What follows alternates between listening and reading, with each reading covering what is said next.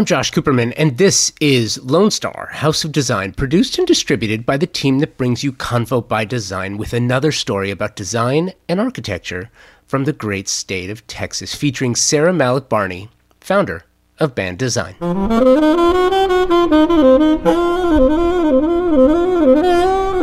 Sarah is a remarkable talent who brings a number of unique elements to her incredible rise in design. That of a first career in sports and entertainment. She worked for Hollywood powerhouse talent firm CAA, then The Ellen DeGeneres Show, and then came home to Austin to launch her design firm, Band Design.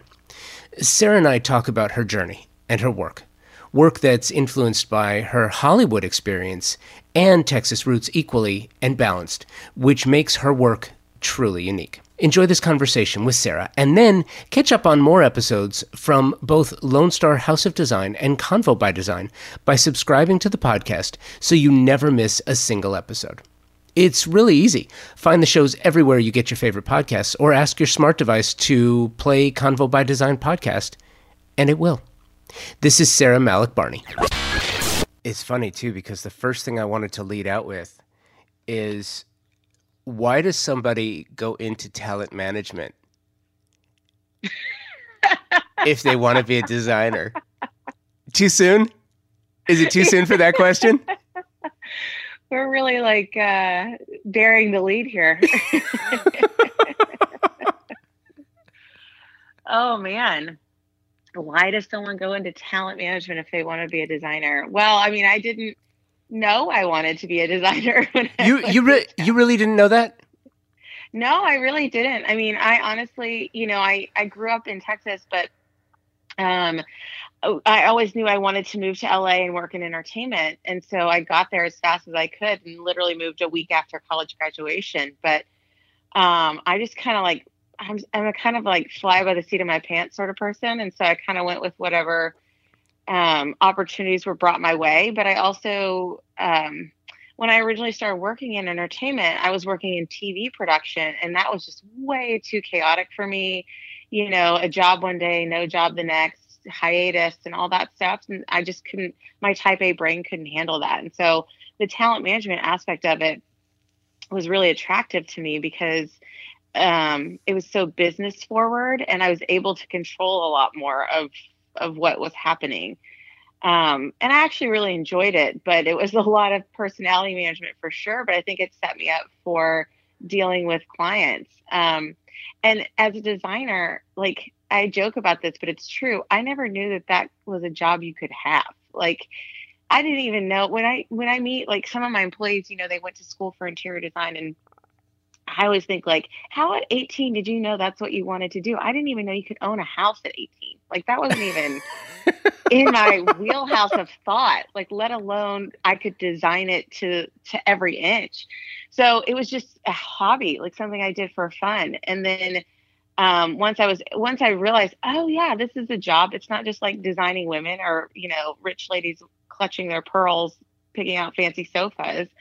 And it could be something that could be fun and approachable. That's when I realized it could actually be a career and I could make something of it. So I don't know. It's been a weird evolution, but I think talent management and being an agent and dealing with people's careers and lives sort of led me to the path of dealing with people's furniture.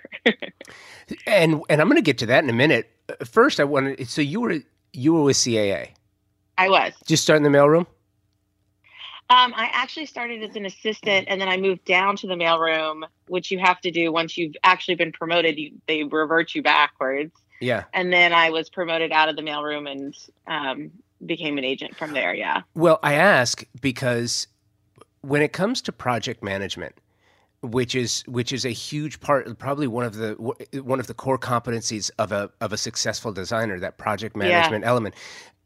I don't think there's a better education than starting as an agent, especially at CAA, going down to the mailroom and learning how to deal with people.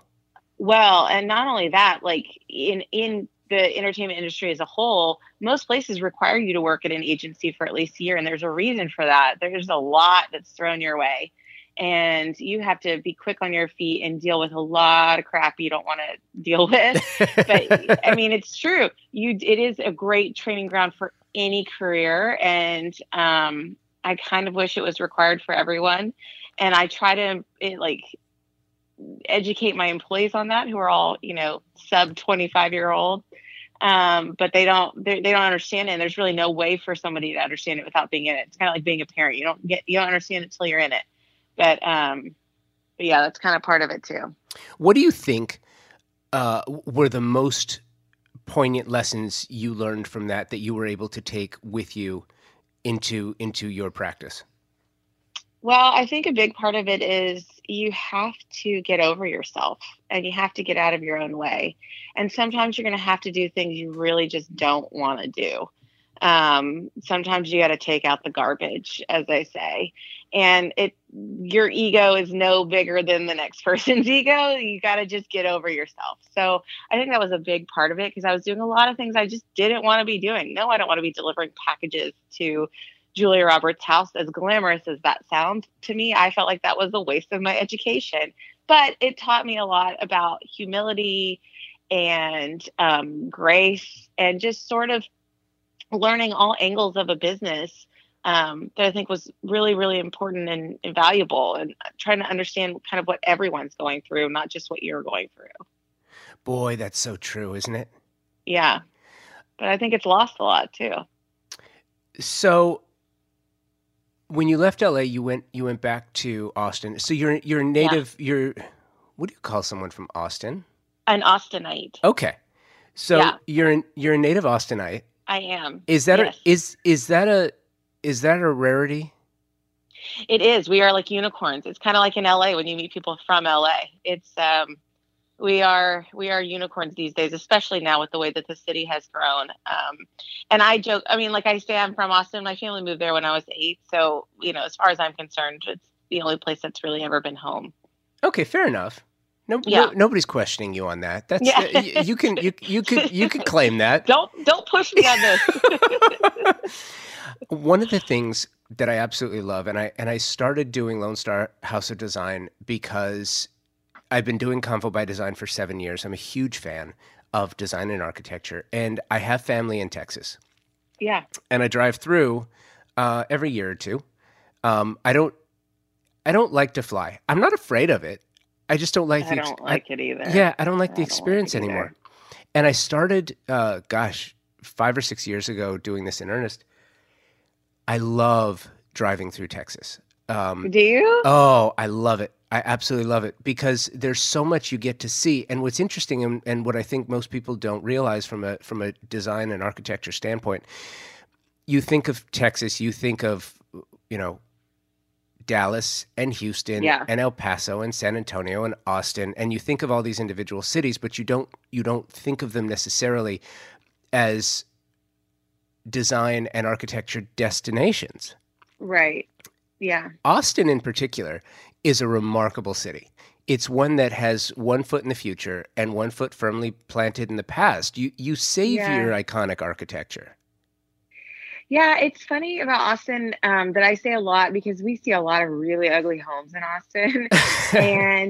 and that's because Austin as a whole is not a very old city. If you're comparing it to even Dallas and Houston, but like places in like New England and even California, Austin's a relatively young city, especially out in the suburbs when, it started to grow and expand. So a lot of the residential architecture outside of the like downtown core is pretty crappy. I mean, it's like, it was stuff that was thrown up in tract homes between the 60s and 80s, 90s.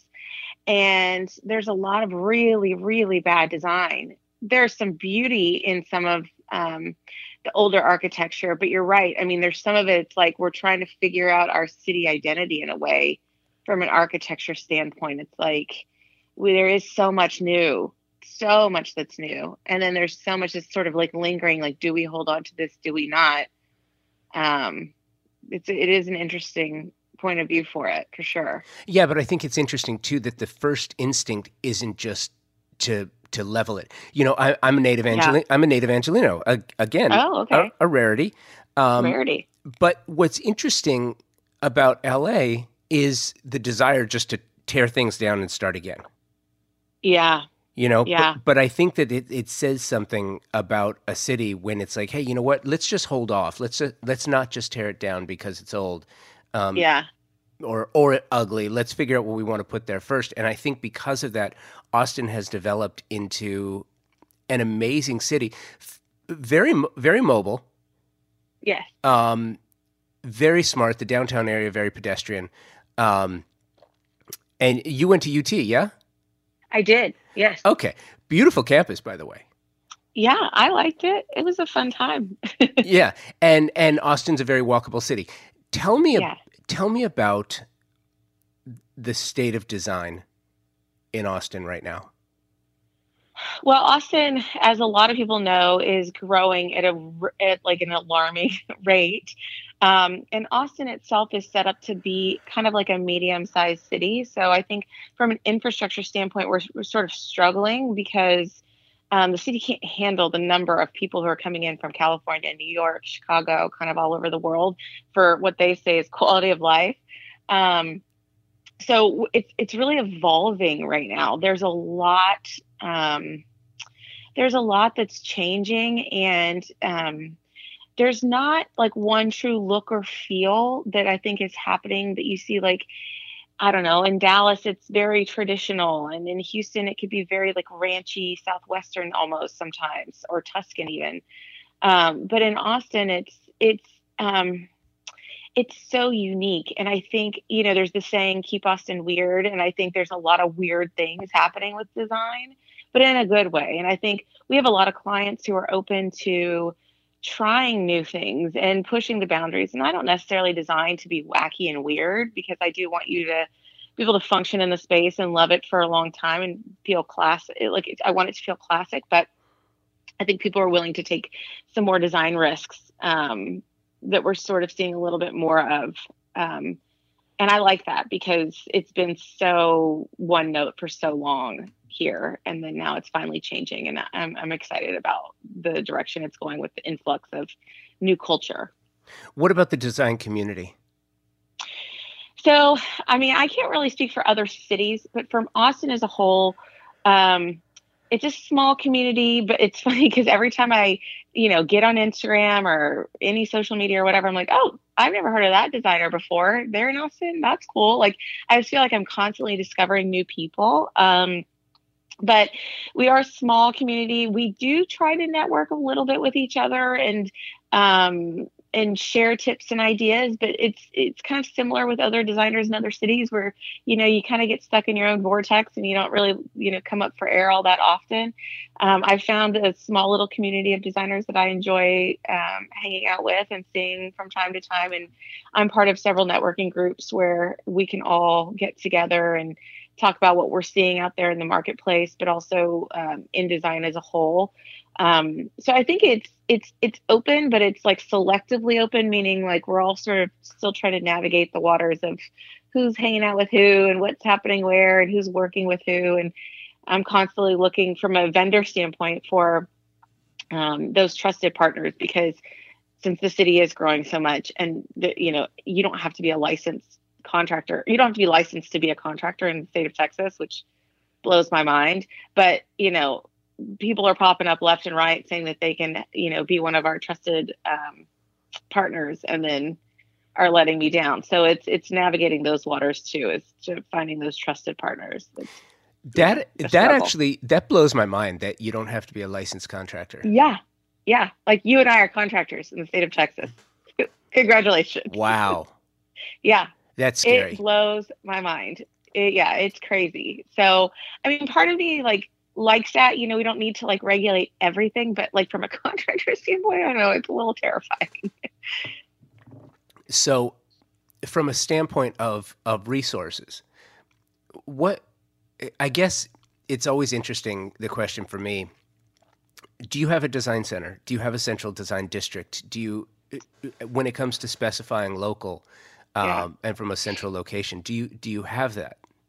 No, we don't. And I don't know if I actually would want it, to be honest with you, because I don't even want to give my clients the option of seeing everything in person. But no, we don't have it. And it is a severe we definitely are lacking that. There are a few small boutique showrooms that carry very curated lines of fabric and tile and other textiles and materials. And there, from a furnishing standpoint, there's very few that we can call on to even do like a sit test if we wanted to.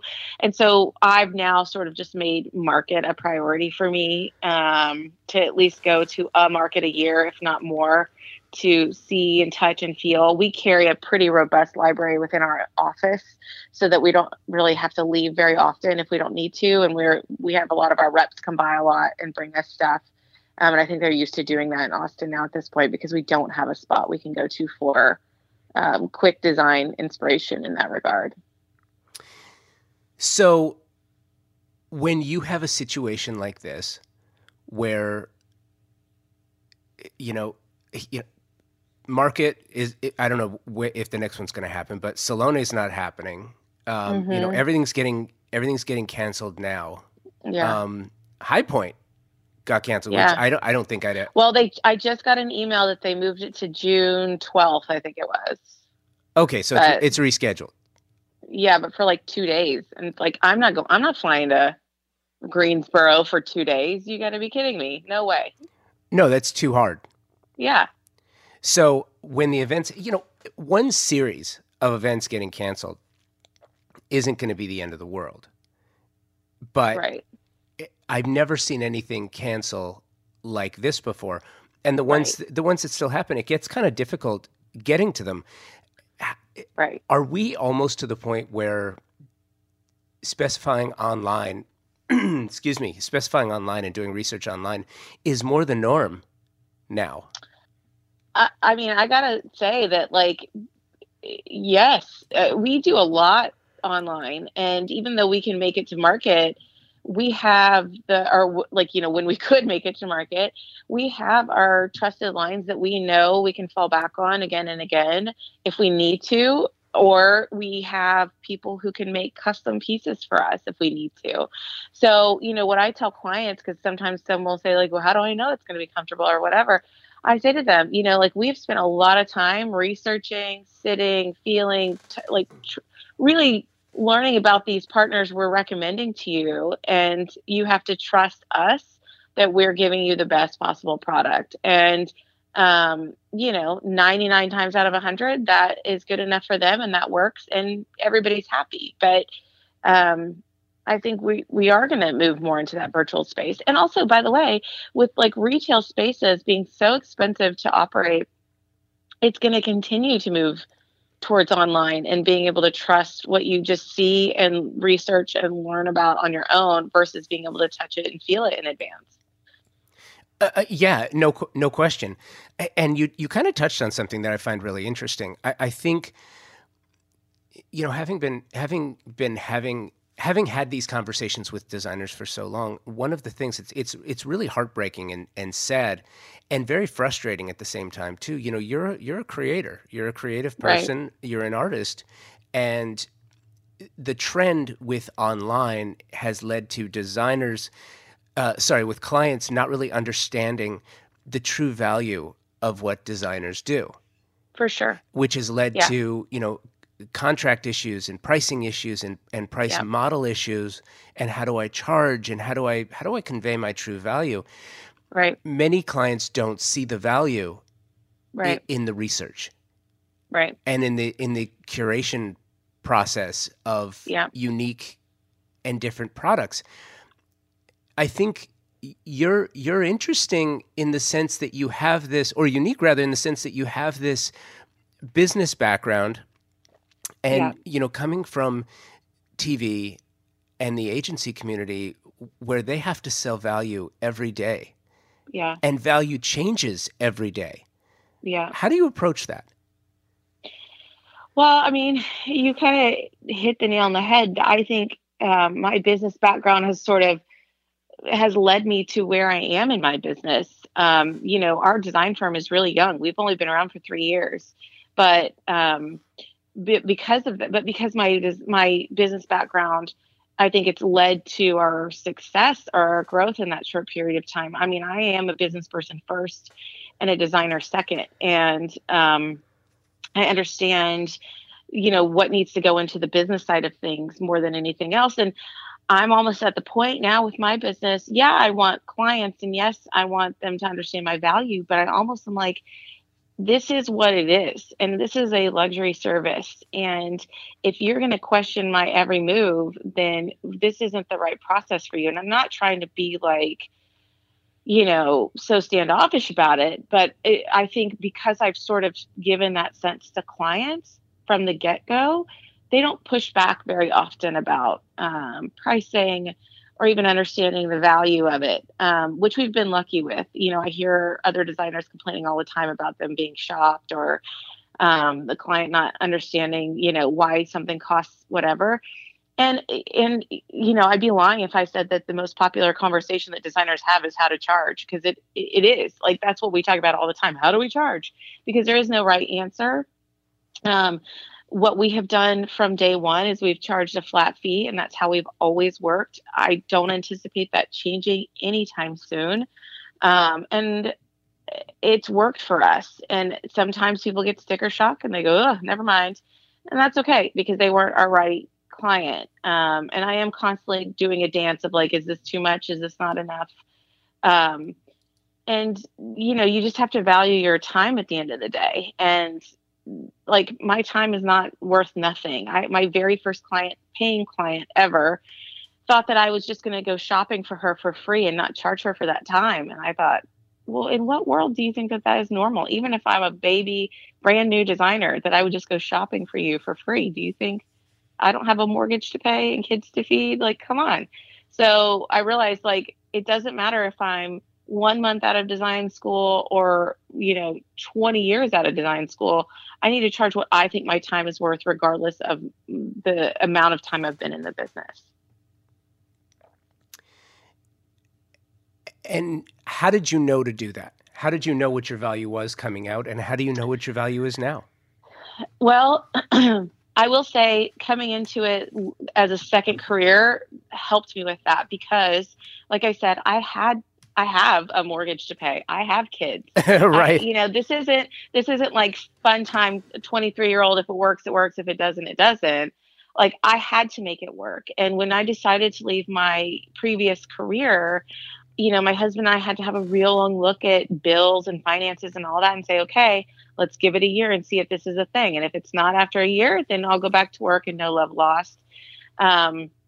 And if it is, then we'll just, continue full steam ahead. And luckily it all paid off and it worked out. But I knew that even if I wasn't super experienced in, quote unquote design, I still had certain financial goals I had to hit. So from the very beginning, I knew I had to charge for my time for what I thought it was worth. And, now looking at it, I try to look at the marketplace and dictate that a little bit, because Austin, a designer in Austin's not going to charge as much as a designer in Los Angeles, probably. And, there's different ways that we all charge with different product markups and fees and all that stuff. And it's a moving target for sure. Right now, I found a formula that sort of is working for us. But, I'm constantly reevaluating that and thinking, we're at a point right now where we're stretched beyond our means. And do I want to hire more people, or do I want to increase our fees and maybe take on fewer projects?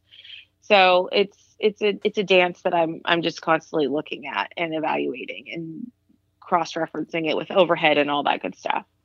So at the time right now, you and I are recording this during a very, very strange time. Yes. And to say the least. Right? Yeah. With this whole coronavirus thing, to be honest with you, I'm so sick of talking about it already. I'm tired of turning on the TV and hearing about it.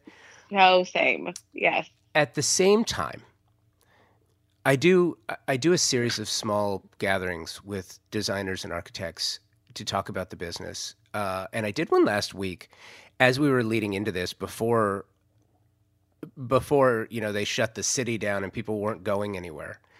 Right. And the topic that kept coming up was home as a safe place. And now that we're Yeah, spending far more time in our homes, the concept of home has changed. And this is the residential conversation, right? Not the commercial right. or the industrial For design. sure. This is the residential conversation.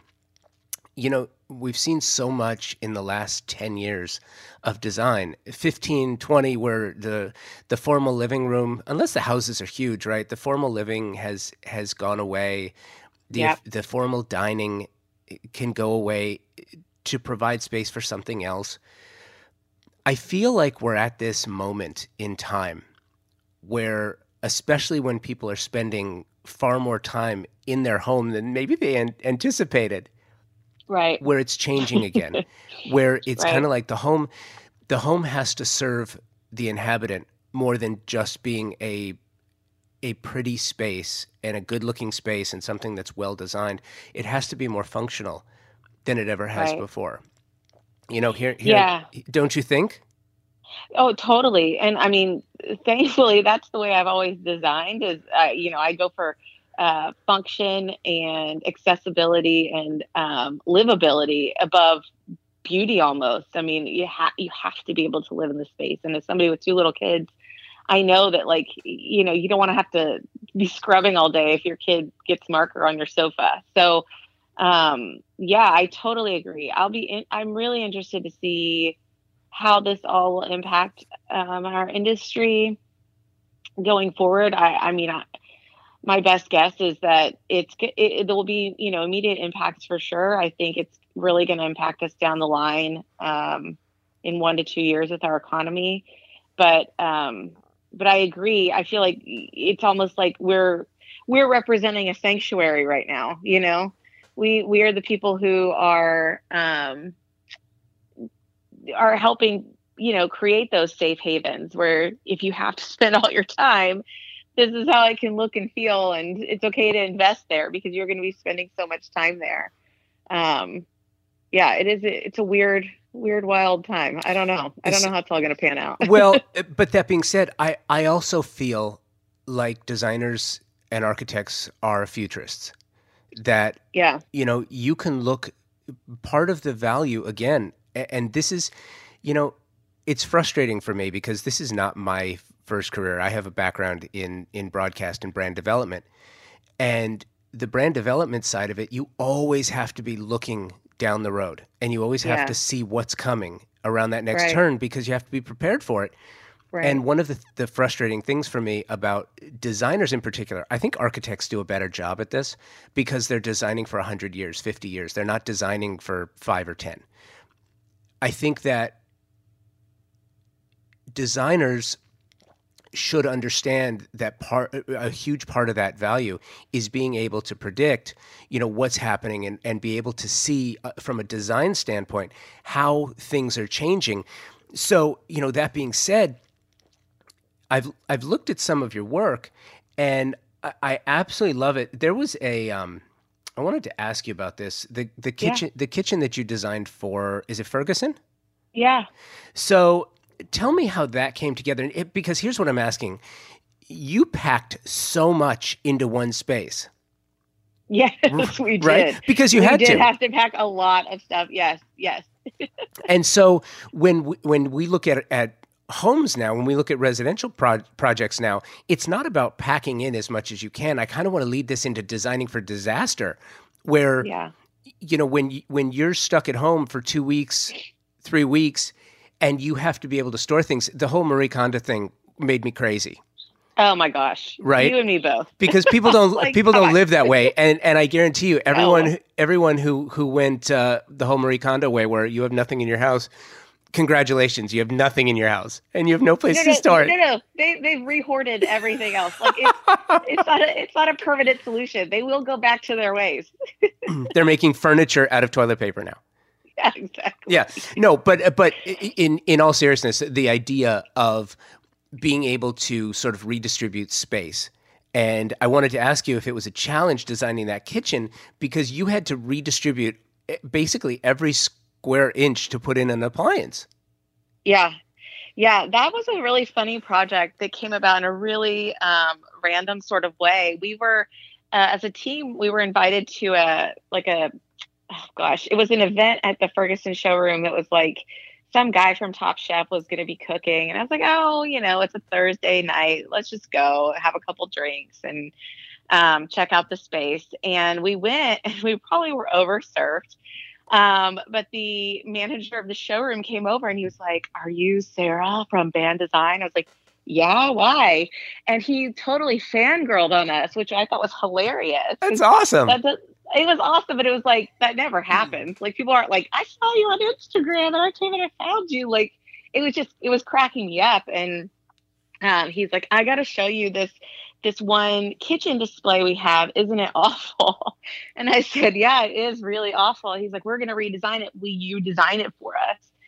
And and I was like, "Sure, why not? Let's do this." And then, we had several meetings. It's the Monogram and Cafe Appliance display in their showroom. And so we had essentially like two kitchens packed into one with two different looks and feels that we had to, make way for.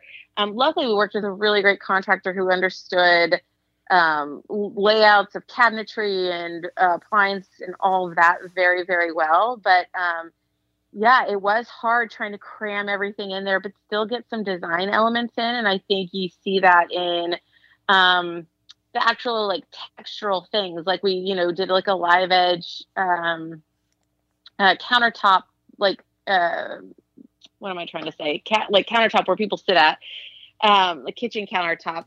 But then it's next to the induction range. So like there's a lot of elements that we threw in there, and we do that a lot in our design too. Like in our residential design, I love playing with textures and different, wood and grass cloth and all different like looks and feels, and putting that all together into like bringing in those different elements to mix it together, which I think is a great way to like still hide and like cram a bunch of like storage and appliances, all of that, but still make it feel warm and beautiful and livable. Like you're not just slapping it all together. It's not a piece from IKEA that's just to hold all your shoes. So I think mixing in a lot of those different elements helps with that. Well, and I can see elements of that in your Lost Creek kitchen remodel. Oh, yeah. Which came first? Yeah. The Lost Creek kitchen. That one was about a year before the Ferguson kitchen. Okay, because I love that too. And you packed a ton into that space. Yeah, and that one was like, we were dealing with like a funky layout. And it's funny because that particular neighborhood has a bunch of houses that are really, it's like all older custom homes. So everybody's remodeling them, but they all have like these really funky layouts from the 80s because it's a very hilly neighborhood too. So we were working with like, the client had a view that they wanted to protect and be able to utilize and enjoy. And then we had all these weird angles, and we weren't like, completely gutting and moving the house out or anything like that. So we had to work with a lot of funky angles and still get all of the storage needs that they had and space for their kids to sit and eat breakfast and cook and all that good stuff. So there were definitely a lot of challenges with that one, but don't underestimate the value of custom cabinetry, because a lot of clients are like, "No, I'm just going to change out the fronts of my cabinets and repaint them. We'll be good to go." And it's like, you don't understand how much you could be packing in by just changing a few of the elements on the inside, behind the doors and behind the drawers. And we push that a lot, is really trying to customize what you don't see, what's behind the doors, because that really is where the storage comes into play. Oh my gosh, that's so true. And now, and I was going to ask you about this because, kitchens are having a moment. Kitchens, what's happening in the kitchen space is just phenomenal. So when you talk about customized cabinetry and the ability now, it's not just what you can put behind it, but it's what you can put in it, with the manufacturers, and they're coming out with drawers for they've come out with drawers for just about anything you can imagine now. As a designer, that has to be so exciting for you. It is, but it's also overwhelming because I'm not somebody who likes to have a billion options. Like, I don't need to customize it to the nth degree. But I do love the choice, and I do love the options that are out there for us right now, and really being able to customize it to whatever the client needs. And I tell clients that all the time too, when we sit down to, especially with kitchens or even bathrooms, when we're sitting down to start the process, I'm like, think about what you like to do. Are you a baker? Do we need to create vertical shelving for your baking sheets? Like, think about these little things that maybe you wouldn't normally think about we can help you up the functionality of your space with it. So even in that Lost Creek kitchen, a big thing for her was having a place she could store and charge all of her devices. Well, we created a whole, dry bar area where she could stow them away. You don't even see them in the photo because it's all inside drawers where they could just plug the kids' iPads in, their phones in, and just push it away and not worry about it. I've noticed a lot of bathrooms in your work as well. I've noticed again, you take that same approach where you're putting a lot into a bathroom space, but it doesn't look crowded. Yeah. And I'm curious sort of how you approach, like I'm looking at a Jack and Jill where I can't see the whole thing, but you've got a seating area, you've got two sinks. It could be a narrow space, I can't really tell, but it was a really narrow space. Yeah, you've packed a lot in there. Yeah. Yeah, I mean, I'm actually like a minimalist at the end of the day. If we're putting labels on things, I don't like stuff for the sake of stuff. And so, a big thing that I tell clients whenever they're saying they need storage or they need more space to hide stuff, I also tell them, like, take a look at what you've got though. Like, do you really need these things? And no, I'm not like telling them to Marie Kondo their lives, but I'm also kind of pushing them to think about the things that they're holding on to that maybe they don't necessarily need. But again, we're thinking a lot about the insides of cabinetry, the storage needs there, and working with the spaces that we have, but then also creating functionality, like putting a seat where maybe a cabinet could normally go, but that's great for kids because they could sit there, dry off. They could, wait for bath time, whatever, hang out with their friends, whatever they want to do, whatever kids do these days. I don't know. But, whatever they do these days. Whatever kids, I don't know, whatever my tweens do. Right. But so it's thinking about day-to-day life and day-to-day function. And so it is cramming a lot, but I do want to make sure every piece and every feature has a function, and we're not just doing it to add a bell and a whistle or to create the look of stuff. And I know that like maximalism is coming back or is back and has a moment, but that's just not me. And I just can't get down with the stuff for the sake of stuff. Let's talk about stuff for a second. So as a designer, the idea of the line, the idea of the product, the idea of the brand extension, what's on your radar? What's next for you? Like that I want to do or that I see coming down the line? You know what? Both. I think from what our goals are as a business and for me personally, in the next 1 to 3 years, I love design and I love working with clients, and I especially love our residential side of the business much more so than the commercial side. But I recognize too that like if I'm a Gemini, so I'm kind of crazy in that way. Like I'm both creative, but also very type A. And so I know that I need things to kind of move and change and can't always be the same. So I'm thinking about down the road, yes, I want to have my design clients and service them, but I also, how do I want to grow that business? And I think from my side of things, I see it as a three-headed monster for our business where we have our design clients, but I also would love to do product design and do more brand partnerships. We've done a few, but we're working on a few more right now. And I love working with those different brands and promoting those brands, but then also, having an outlet to share with my clients and my followers about different products that are out there and educating them. I love doing that. And then also we're looking at, expanding into real estate and doing some higher end flips here in the Austin area and maybe beyond. So that's sort of like down the pipeline for us. From a trend or product perspective or what we see kind of coming down, it's funny because I was at KBIS a couple months ago, and I was walking around. I was only there for the day, but I was walking around and talking to a couple different plumbing manufacturers, and they're like, "Well, you got to come over here and see our matte black line of plumbing fixtures." And I mean, they must have seen me roll my eyes, because 3 years ago, I was hammering like, "I want matte black, I want matte black," and nobody had it. And I put it in a couple places, and then now I'm kind of like over it. I'm kind of like, moving on. I still think it's great, but like as a trend, I'm like, meh, I'm over it now. And they're like, "We have these brand new matte black lines," and I was like, "Of course you do." 3 years after I really wanted that, like, come on now. So I think for us, I'm really interested in doing much more custom work, and focusing more on quality versus the fast furniture trend. I'm hoping and I'm feeling like maybe that's going to sort of start to dissipate. At least in my client base, they're starting to realize, like, we don't have to design for having kids that might destroy our furniture. We can buy nice things. It's okay.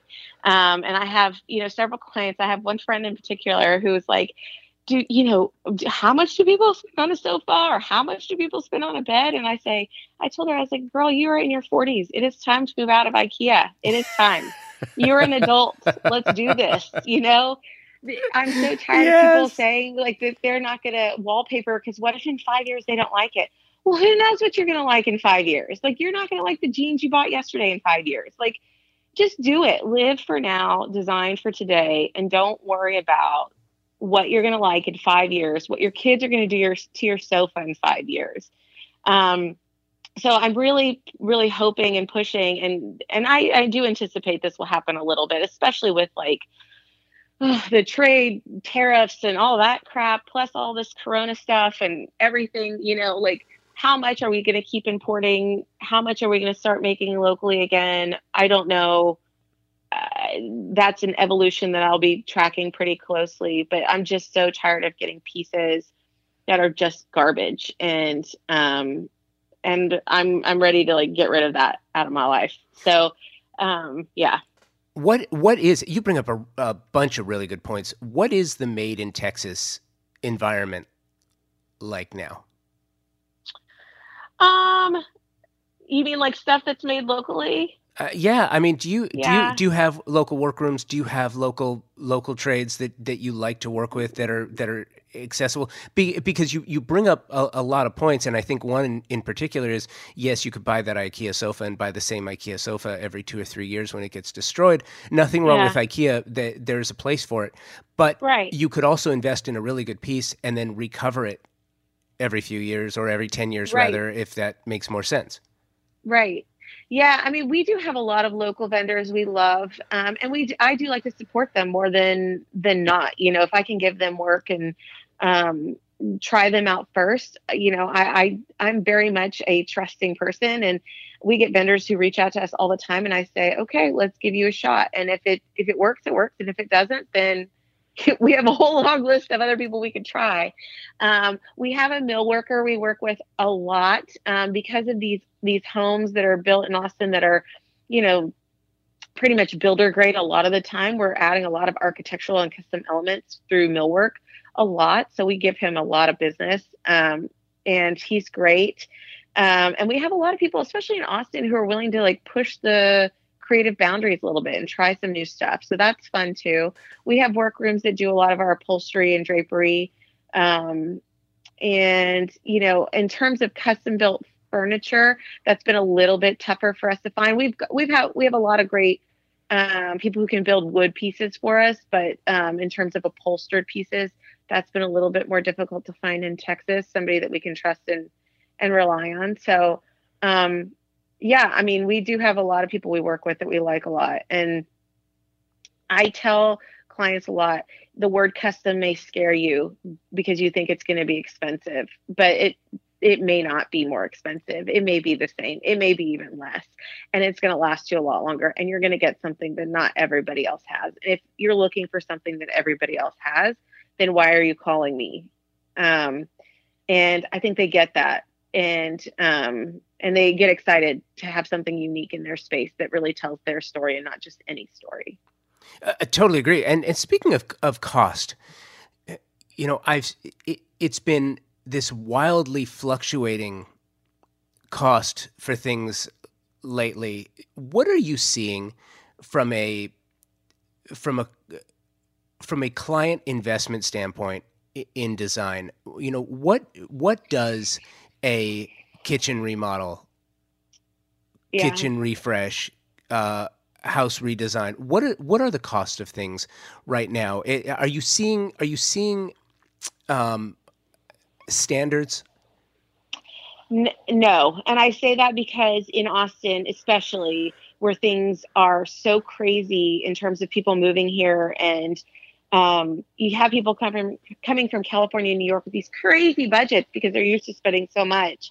And so these contractors or whoever else are getting, dollar signs in their eyes. And so I would say that the quotes we're getting are so wildly ranging. And even and I'll speak from my own experience, we're looking to remodel our house right now. And it's not a major remodel. It's a small remodel. And I've called on 3 contractors that I like very, very much. And I like their work very, very much, to bid it out. And they have come back at, one came in $60,000 less than another. And it's like, what? I don't see how they can vary so much, but we see it all the time. And so, yeah, there's a general range. And I can, when we get a bid back for a client, I can say, yeah, that's a pretty good bid. You should take it. Or that seems really crazy. I can recognize that, but I'd say there's no through line, and it is kind of all over the place right now, unfortunately. But from a design perspective, I've tried to say, I would say our pricing is fair for what we're providing. And I wouldn't charge otherwise. I don't want clients to feel like they're being taken advantage of. And I want them to be happy at the end of the day. And I always tell them we're not the most expensive, but we're certainly not the cheapest. And so, and I'm okay being in that mid-range. I don't need to be the most expensive designer in Austin. So yeah, there are, a kitchen remodel, I don't know, you can expect to spend anywhere from $50,000-$60,000 up to $200,000.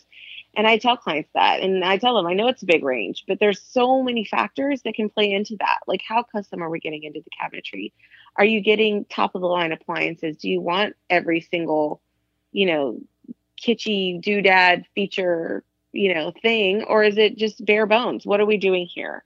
One thing that we offer clients and just the general public that's on our website is a budget worksheet, because so many times we ask clients what their budgets are, and sometimes they don't give us a number, and sometimes they give us a big round number that doesn't really make any sense.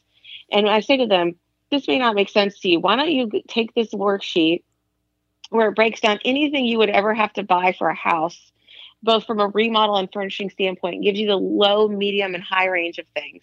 And you put it into a spreadsheet and you add up every single thing you want to do and how much you want to spend on it based on this worksheet. And there's your budget. And then they start to understand how much things actually cost and what's feasible for them and what's not. And I think that's great. And at the end of the day, it's all about the service, right? Yeah. It's about the service. 100%. Yeah, it's about the service that's provided. And I think that's awesome. Listen, excuse me.